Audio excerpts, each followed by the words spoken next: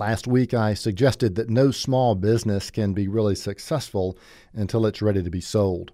A sale requires a willing buyer with sufficient resources to buy the business, and most of the time, both the buyer and the resources to buy must be developed by the current business owner, or the business just simply won't ever get sold. The owner will simply close the door and leave lots and lots of potential wealth in the trash heap of items he said he would get around to doing one day when he had time. Whether you manufacture widgets or sell sausage or repair air conditioners, one of your top priorities as a business owner who wants to create real value in his business is to create your own successor. So here are 4 steps to developing your people and ultimately for finding and developing your own successor. The first step is to model. You've got to live your own values. You cannot proclaim to a protege that people are our most important asset if you're constantly berating your staff and neglecting their needs. Don't expect those that you're developing to do the important or difficult things that you aren't willing to live out yourself. The second thing to do is to motivate. Once someone believes in you, they must begin to believe in themselves. And that happens when they get the message that you believe in them.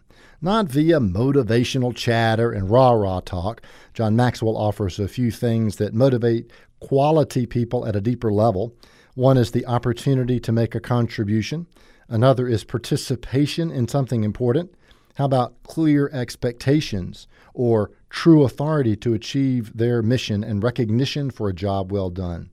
How do you get people to the place where they can perform at this kind of high level? Well, it's the third step, and that is the step of mentoring. You obviously can't mentor everyone in your organization. The greatest leader in history spent most of his time with 12 guys. You might do well choosing one. Mentoring someone is all about giving yourself so that someone else might grow. How do you do that? Years ago, someone said it to me this way: tell them what, show them how, get them started, keep them going, and help them to reproduce.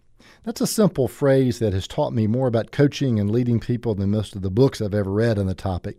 Maybe it can help you too. And then the final step is to multiply.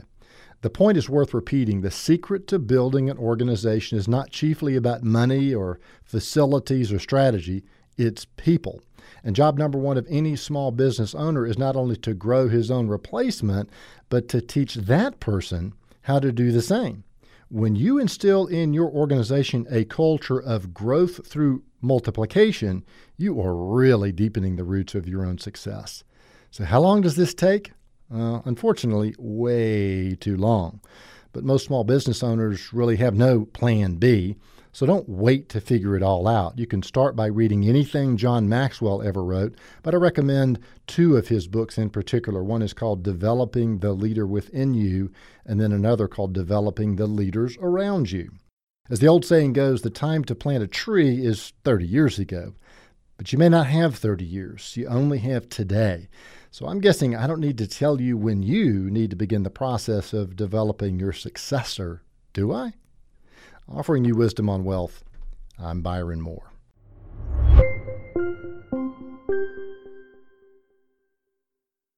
Hi, this is Byron. Thanks for listening to the podcast.